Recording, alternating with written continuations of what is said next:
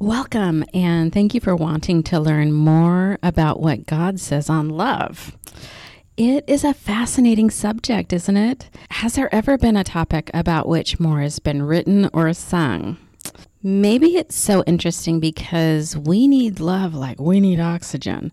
Maybe it's so intriguing because there are so many kinds of love, or because of the intensity of the emotions related to it. I mean, there is no better brain chemistry than being in love.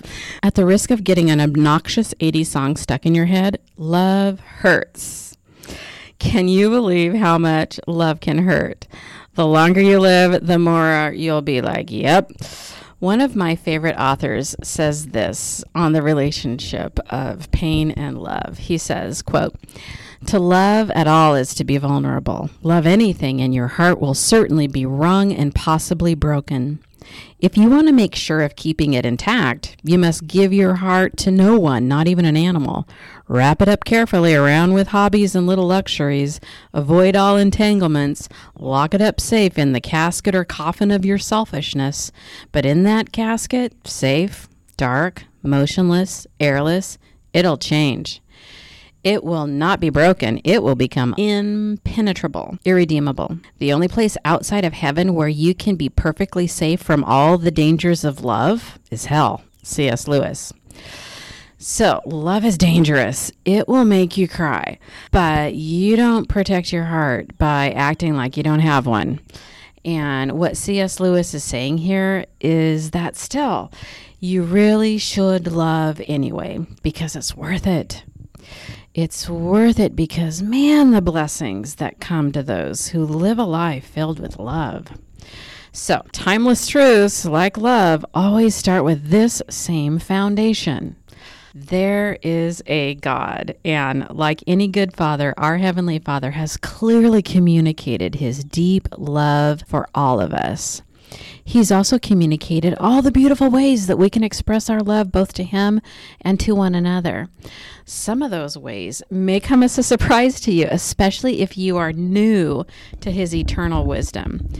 Much of what the source of love says about love is quite counterculture today. Let's explore together for a few moments what love himself says about love. One of the most foundational truths about love is that God says that he is love in 1 John 4:8. I appreciate very much the following observation that one commentary noted. Quote, "He is not merely benevolent. He is benevolence itself. Never has a more important declaration made than this. Never has more meaning crowded into a few words than in this short sentence. God is love." And that was from Barnes. A second foundational truth is that since God created you and I in his own image, we reflect his image best when we fulfill our reason for being created. And that is, simply put, to love God and to love one another. This is the meaning of life and has always been the meaning of life. Thousands of years ago, God said it this way through his servant Moses, quote, "What does the Lord your God require of you but to fear the Lord your God, to walk in all his ways, and to love him, and to serve the Lord your God with all your heart and with all your soul, and to keep the Lord's commandments and his statutes, which I am commanding you today for your good," unquote. Over and over again, you find this principle in Scripture, this connection of adoring God with every part of our being and expressing that love through honoring his laws. That is, aligning our lives with his will for our own good. Listen to how badly God wants us to do the things that are for our own good. In Isaiah 48:17 and 18, "I am the Lord your God," he says, "who teaches you what is best for you, who directs you in the way you should go. If only you had paid attention to my commands, your peace would have been like a river, your well-being like the waves of the sea." Obedience is God's love language. Jesus said in John 14:15, "If you love me, you will keep my commandments." In fact, Jesus said there is no greater commandment than to love the Lord your God with all your heart and with all your soul and with all your mind and with all your strength. And then Jesus adds this profound truth: The second is like it. You shall love your neighbor as yourself. There is no other commandment greater than these, unquote.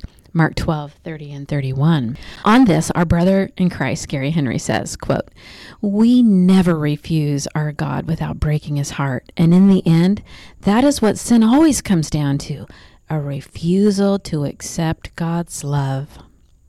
When we say no to him, we are stubbornly saying no to the better things that his love is longing to give us. The most primary foundational act of love is then to open our heart to receive the love of God.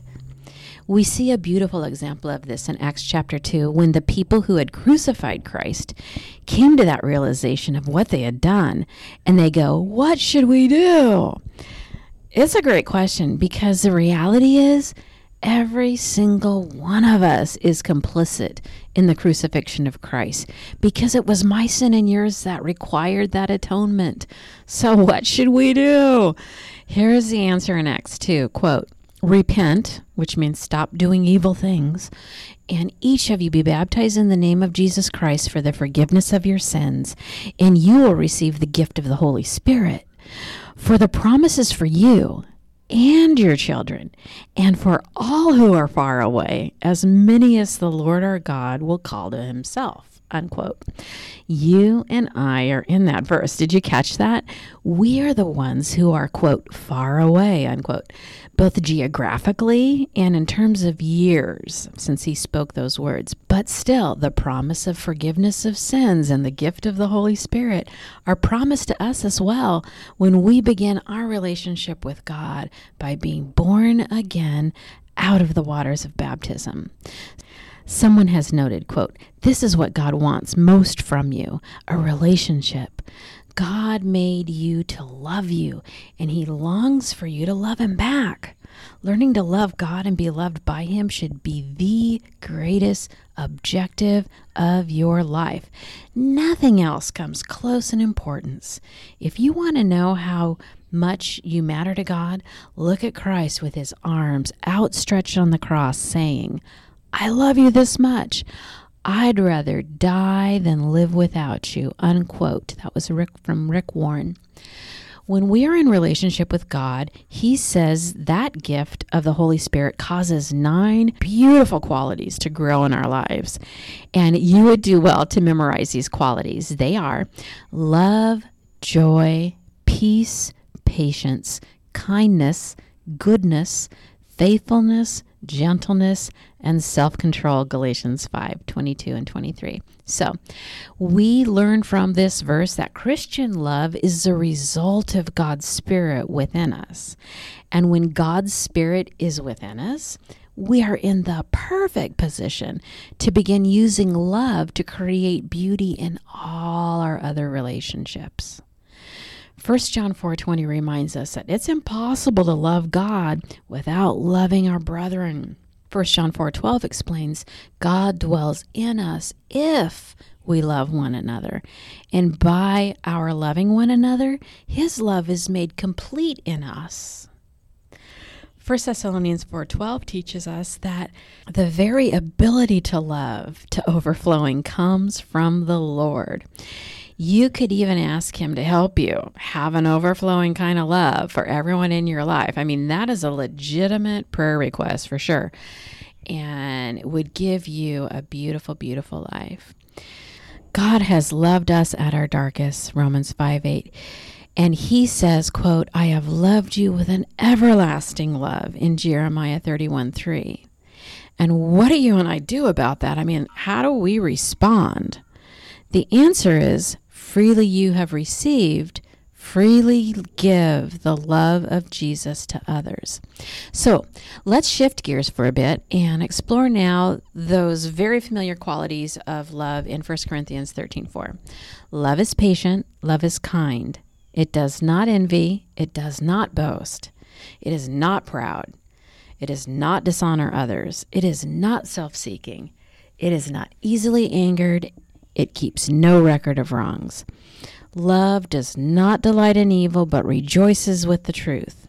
It always protects, always trusts, always hopes, always perseveres. Love never fails. So let's unpack these qualities one at a time and see what useful things that we can learn. So first off, love is patient. If patience is challenging to you, I can totally relate. One of my greatest sources of happiness is to witness results or at least progress from my efforts.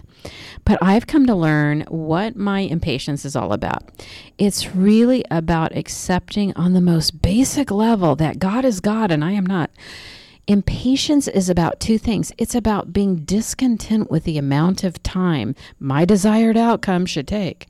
Second, it's about my discontent with the reality of the free will of others and wanting them to do what is best for their own spiritual interests, like yesterday. When I realize what a holy thing it is, though, to wait on the Lord, Psalms 27:14, and actually prefer his timing to my own, a more contented mindset takes over.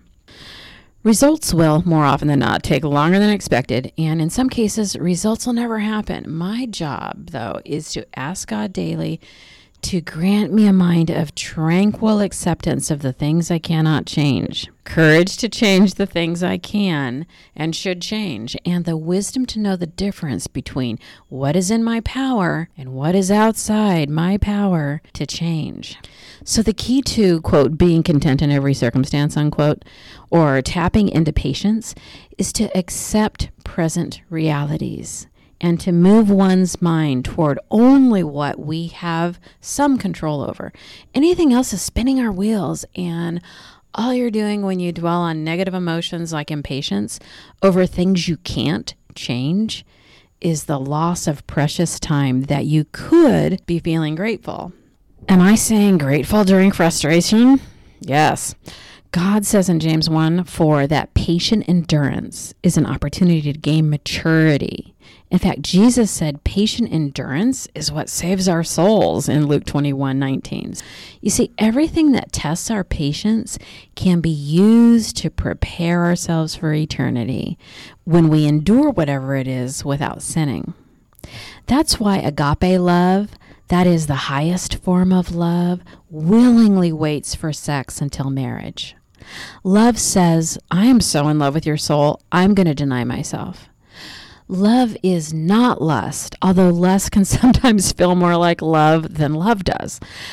But let's not be like the rest of them. If you are the last girl in high school or college to think sex is sacred enough to save for your one covenanted partner for life, good for you. Literally, good for you. To those whose patience is tested just on the daily nagging irritations of family members or coworkers around you that you cannot change, distracting yourself with thoughts that are both true and lovely and plans that are useful is a simple but legitimate life skill to help you coexist with the rocks in your shoes. To moms who are listening today, when God says a gentle and quiet spirit is precious in his sight, 1 Peter 3:4, that includes when we are raising our children, of course. So every word you say affects who they are and how they will later relate to God. Ultimately, your job is to put their little hand into the hand of God. I'll add this. You don't need volume. I mean, I have regrets around this area, and I'm trying to spare you the same regret. You don't need volume because you're already smarter, bigger, and you own everything. So you don't need to yell. You have all the power you need. You don't need to raise your voice. Your gentleness and quietness during discipline shows your children what self-control looks like. That's what they need to see. Before we move on from patience, one little warning here. Be careful not to mistake neglecting to discipline your children as being patient. Indulgence is not love. Indulgence is closer to apathy, which is the opposite of love. Love actually addresses self-destructive behavior. We see that all over the Proverbs, don't we? Love never enables sin, then calls that enabling patience. With regard to patience with adult rebellious children, we see in Luke 15 that love patiently waits, prays, and leaves the door unlocked for the return of one's adult children who are in rebellion to God. From the prodigal father, we learned that love does not head over to the far country to deliver birthday presents or pay the prodigal's rent so he doesn't end up hitting rock bottom. Instead, love patiently waits and loves a prodigal's soul enough to let their body suffer if the prodigal insists it to be so. Since souls are eternal and bodies are not, this is the kind thing to do. Love is kind. To wives, I'll say this: the things you take for granted, someone else is praying for. To keep the one you have, treat them like you don't have them yet. To prevent familiarity from breeding contempt, what if we treated everyone, including everyone in our family, as if we were receiving a great guest? Let's give thought to how to word everything that comes out of our mouth. Sometimes we have a lot more kind thoughts and ideas than we have actions. And in order to keep that from being the case, it's a really great idea to set up a system for scheduling acts of kindness if need be. I mean, certainly acts of kindness should happen in an organic way when needs arrive. But if every Monday or whenever you perhaps schedule to visit someone lonely or to show hospitality or make an encouraging phone call, some people make it a point to send out one meaningful, encouraging, heartfelt text a day. I mean, that's a fantastic idea. So I'm just saying, let's prioritize kindness in that way and watch what good God can make of it. Love is not jealous. Some translations say envy, and I'm not sure which one is more accurate here. I mean, the difference between envy and jealousy, of course, is that envy wants what belongs to another, and jealousy fears that what one has will be taken away by another. Neither one is rooted in love because both are self-serving. I mean, envy, if you think about it, is really at its root an accusation towards God that he has been unjust or has made some kind of accounting error, so to speak, when he was divvying up portions of blessings. Envy is also a blindness to how we've been blessed worlds beyond what we deserve.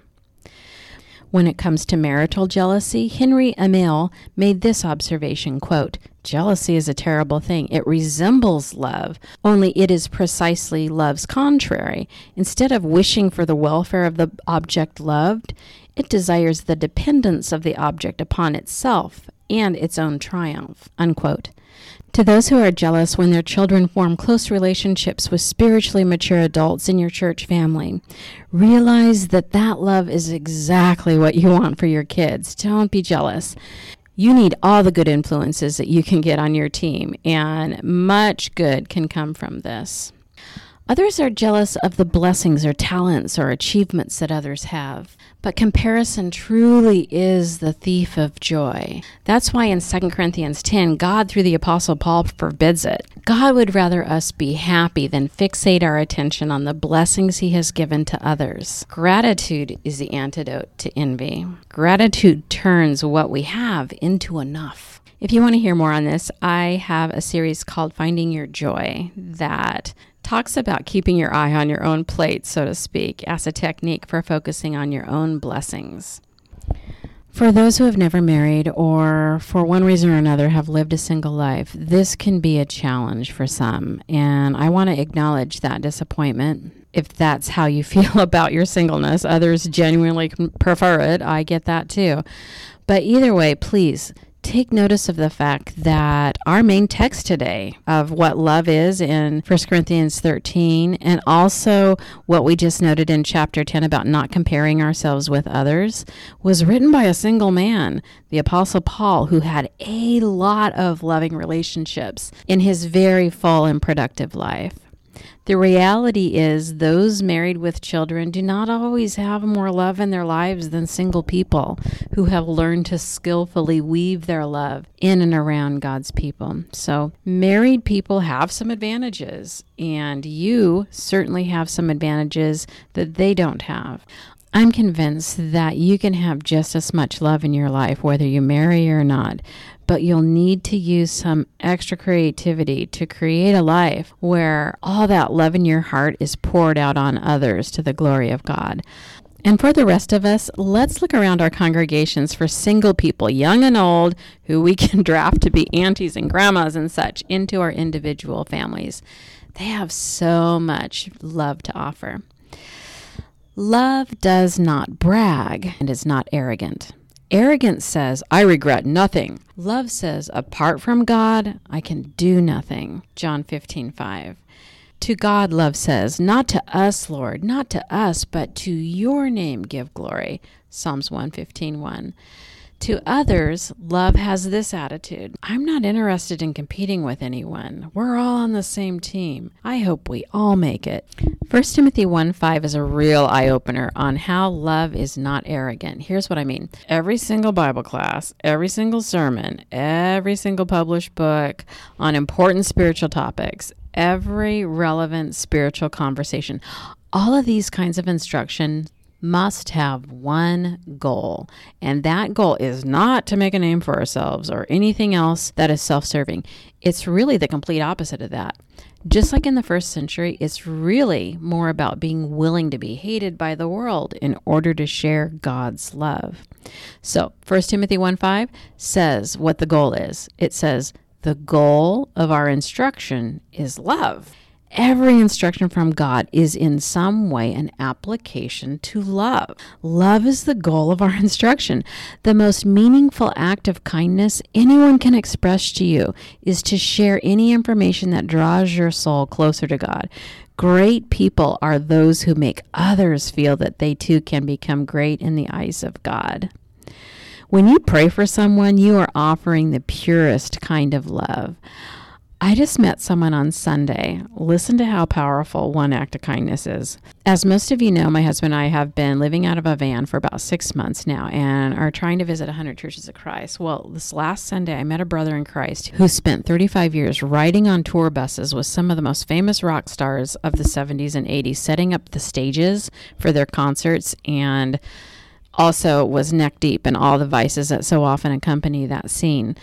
And I'm going to refrain from dropping names here so that you're not distracted, but he literally saved the life of a rock star whose name everyone knows.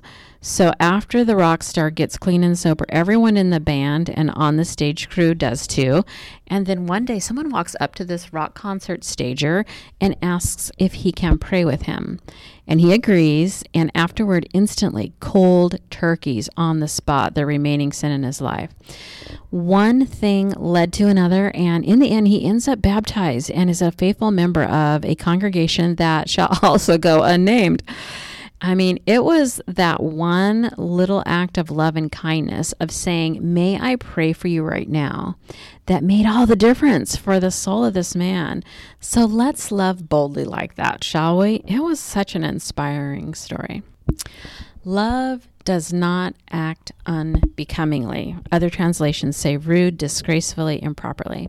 We must always try to put ourselves in the positions of those who are hearing what we're saying or reading what we're writing so that we can say what we really mean in the least offensive way. 1 Corinthians 16:14 reminds us that love must accompany everything that we do. A good person loves people and uses things. A bad person loves things and uses people, said Sidney J. Harris. That's why love prevents all faithful Christians from viewing pornography.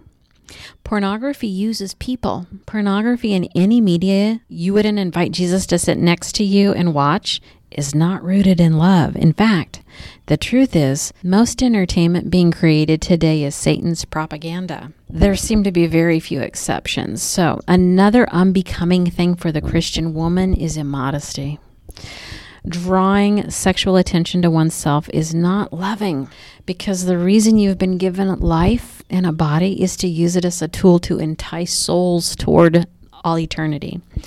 Men are told by God to only sexually desire their wife, and that if they desire another woman besides their wife, they are committing adultery in their hearts, right? Matthew 5:28. Given the reality that is only the pure in heart that will see God, Matthew 5:8, let me ask you this.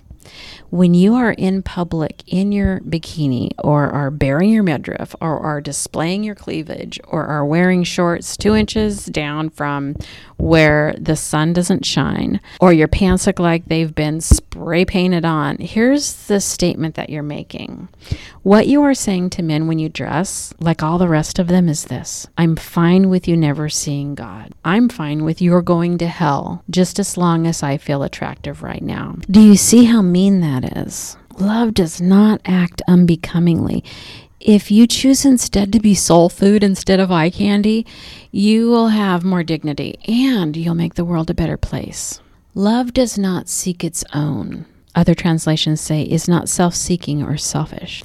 Of course, talking about love is meaningless, but selfless love in action, that's meaningful. 1 John 3:18. In John 13:35, Jesus said, "By this everyone will know that you are my disciples if you love one another," unquote.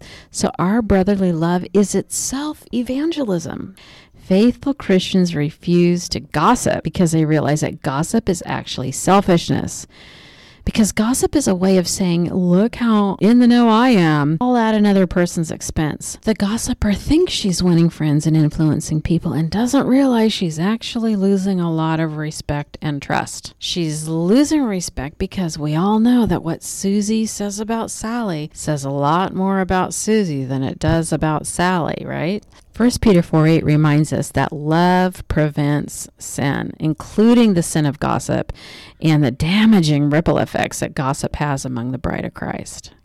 When it's hard to not be self-seeking, Ezekiel 36:26 may be something to ask from God.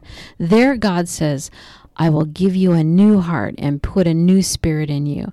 I will remove from you your heart of stone and will give you a heart of flesh, unquote. So it is okay to ask God to soften your heart towards those you are having the hardest time loving. And then remember, love is something that we can choose to put on, as Colossians 3:12 describes.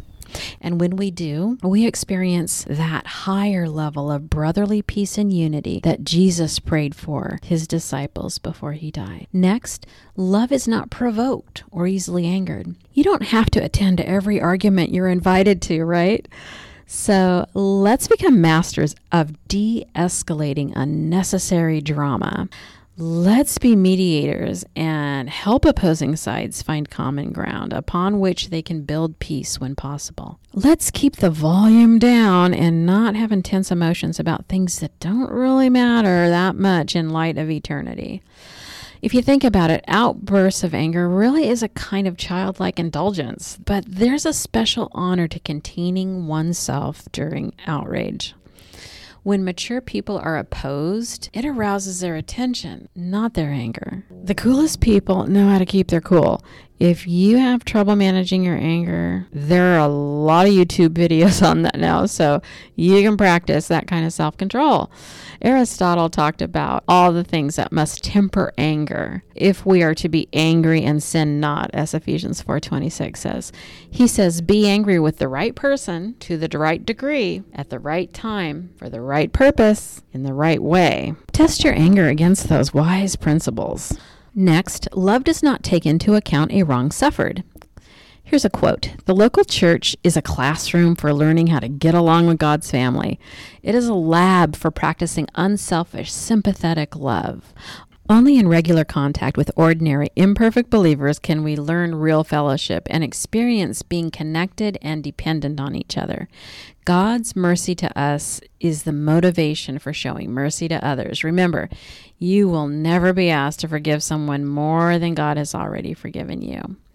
Whenever you are hurt by someone, you have a choice to make. Will you use your energy and emotions for retaliation or for resolution? You can't do both, unquote. Rick Warren. God has taught us how to forgive so that we do not have to seek vengeance or live a life full of bitterness or grudges. Many of the wrongs we suffer are unintentional or miscommunications and can be worked out. When you work things out, you have become a peacemaker. The same author noted this, quote, notice Jesus didn't say, blessed are the peace lovers, because everyone loves peace. Neither did he say, blessed are the peaceable, who are never disturbed by anything. Jesus said, blessed are those who work for peace, peacemakers.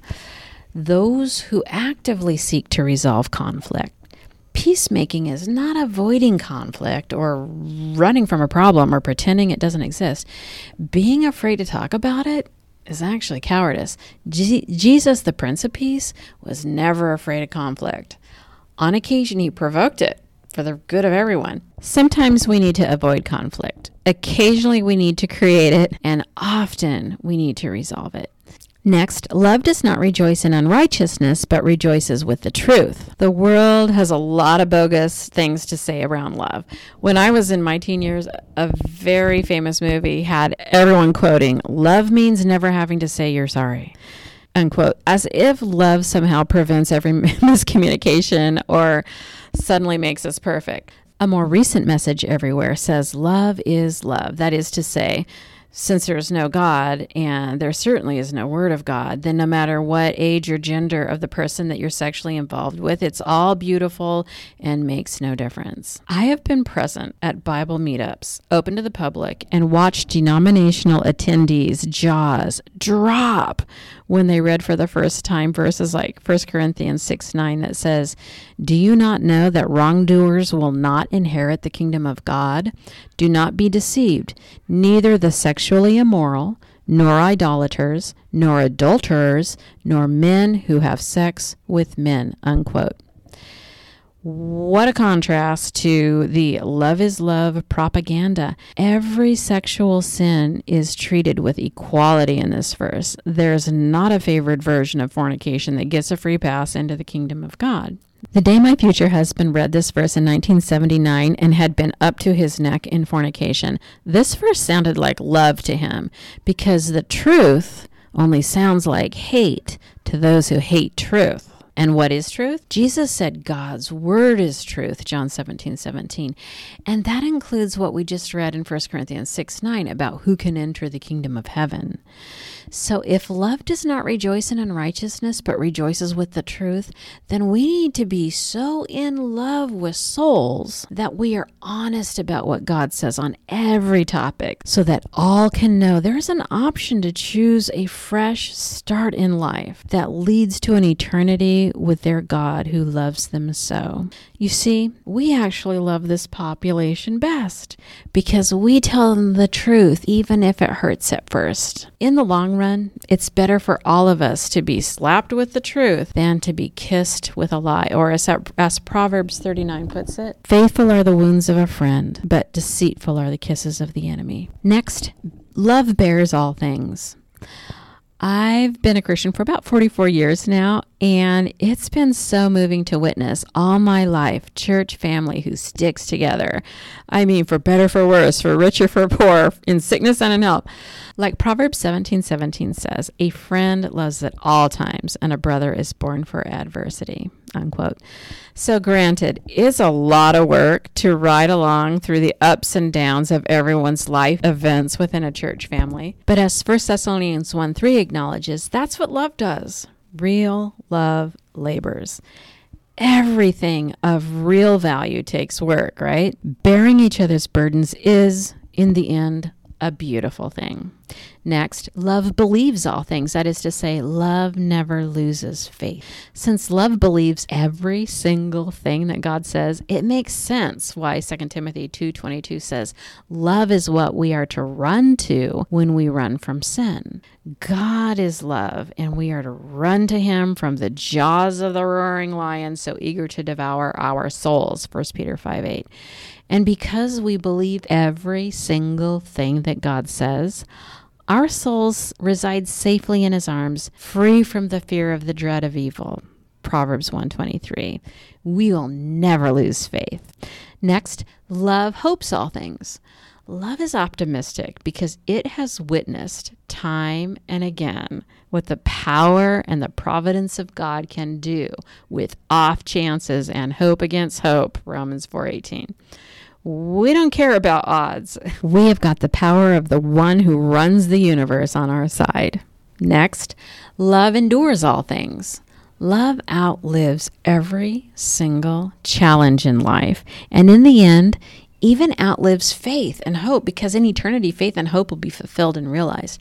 But love will remain throughout all in eternity, unencumbered. Faith endures all things. And finally, love never fails. 1 John 2:10 describes love as a spiritual light that prevents spiritual stumbling and spiritual failure. So carry that flashlight of love through this dark world. Love never fails. In conclusion, God wants us to think of ways to help each other love one another. Hebrews 10:24. I've tried to do that for you during this podcast, and perhaps now you can think of ways in your own circle to stir those around you to love and good deeds. What could you do this week to show love to someone who needs it most? God has given you a fingerprint that no one else has so that you can leave an imprint on the hearts around you that no one else can. You were born for this. The greatest thing you'll ever learn to do is to love and be loved in return. For a deeper look into this topic, I'd encourage you to read C.S. Lewis's book called The Four Loves. It's called The Four Loves because it digs into the differences of the four Greek words for love, from which we get our one word for love. And finally, someone has beautifully noted, love is a mighty power, a great and complete good. Love alone lightens every burden and makes the rough places smooth. It bears every hardship as though it were nothing and renders all bitterness sweet and acceptable. The love of Jesus is noble and inspires us to great deeds. Nothing is sweeter than love, nothing stronger, nothing higher, nothing whiter.